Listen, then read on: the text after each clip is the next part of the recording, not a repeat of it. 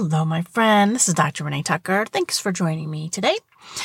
Today we're going to talk about coughing horses, but with an emphasis on how to think through what you should do. You say, well, I know how to think and I don't have a coughing horse. Well, that's cool. You can always listen later. But the key here is that so many of us have learned to just treat the symptoms. Really, I mean, we grew up with that, right? You got a fever, take something to take the fever down. You got a cough, get a cough suppressant. Got a headache, take an aspirin. And in doing that, just so really without thinking, we inadvertently learn to just treat the symptoms rather than thinking through why there's those symptoms and what the actual cause could be. So I just thought I'd talk a little bit about that today. We have two types of coughing. Well, I'm sure there's many, but the two we're talking about are coughing when the horse is actually sick. You know, a little off their food, maybe a little snotty nose, maybe a little fever, but they're coughing. They're not feeling good. Okay, they're sick. And then the other type of coughing is that chronic cough. There's a couple different reasons for all of these, actually. But we're just going to divide it into two different types, the sick cough and the chronic cough. Okay, let's try to start with the sick cough. So the horse is sick. And one of the first things people want is a cough suppressant. And I say, no. Okay, not really. Okay, here's what I really say. I say, what's the horse trying to do when they're coughing? Now, I know it can be scary. I mean, horses are big. Coughing on a horse is loud and it can be scary and everyone just wants to fix it. I get that. Okay, but let's just take a step back. Pretend it's not your horse. All right. And then why is the horse coughing when they're sick? It's probably obvious, maybe, but they're trying to get stuff out of their lungs that's not supposed to be there. Okay, so part of their immune system has cleared out stuff running around in their lungs that's not supposed to be there, bad bugs, whatever, and not literal bugs, like bacteria, virus, fungus, whatever. And then the body's coughing to help expel the stuff the body does not want anymore, clearing the lungs out. And so if the body wants to cough some stuff out, it's not supposed to be there. Actually, the last thing we want to do is use a cough suppressant. A suppressant suppresses or stops the coughing. Now, it may feel better not to cough, and certainly there are cases when you do use a cough suppressant. If it's, I'm sure some of us have had where you're coughing so bad, you can't even breathe. You're coughing so much, or you're coughing so much you're almost throwing up. It's so violent. Or you're constantly coughing and you can't even sleep. Okay, so there are cases where, you know what, right before bed, take a cough suppressant because it's going to be more important to sleep and heal. All right, so I'm not saying there are not cases for a cough suppressant. That's just some examples of, sure, we can use them sometimes. But I'm trying to really encourage everyone to think about it. What is the horse trying to do? If he or she is trying to cough stuff out, don't suppress the cough. Okay. What you would like to do is support the immune system. It's trying to do something. Can you help? Sure. There's plenty of herbs. Vitamin C, echinacea. You can go online to any herbal online store, and just Google immune support herbs for equine. There's plenty. Okay. There's certainly essential oils. There's, we know what I do for my kids when we have a cold or something. Oil of oregano. It can't be in an alcohol base, but the actual oil, it's very thick. You break open these capsules and put it on a diffuser. That stuff is antibacterial, antifungal, and antiviral.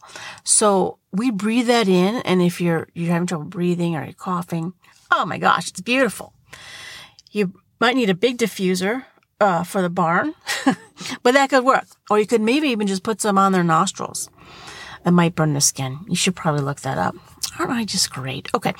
The point is, you want to support the immune system with some herbs, essential oils, whatever. Here's the key.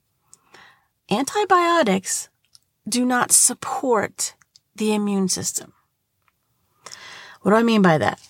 Okay, antibiotics are not evil. There are a case for antibiotics, but antibiotics go into the system and they kill, which was what anti means, they're against it. Biotics meaning bacteria. They kill bacteria. So antibiotics are running around and killing bacteria, but they really don't differentiate very much between good bacteria and bad bacteria. Plus, they do put a strain on your kidneys, liver, as the body has to filter those out. So if you need antibiotics, you need them. That's fine. Keep in mind, though, that it's not actually a support for the immune system, and it is taxing the body. And ideally, you should add probiotics, which would replace the good bacteria if you choose to use those. Okay, I hope you get the idea of what I'm trying to say. For sick coughing, we want to, number one, think about what's the body trying to do. Trying to get rid of something? Let's help that. Okay? I think that's enough on the sick coughing. So secondly, let's talk about the chronic cough. Now we still are going to say, what's the body trying to do? The body is not an idiot. Bodies don't just go, oh, I think I'll cough today. Let's fix it. No, it always has a reason. Even if it's not clear to us yet, there is a reason. I got a few things for your chronic coughing. All right. Number one, and these aren't in any common order or anything, I'm just talking, okay, is actually alignment stuff.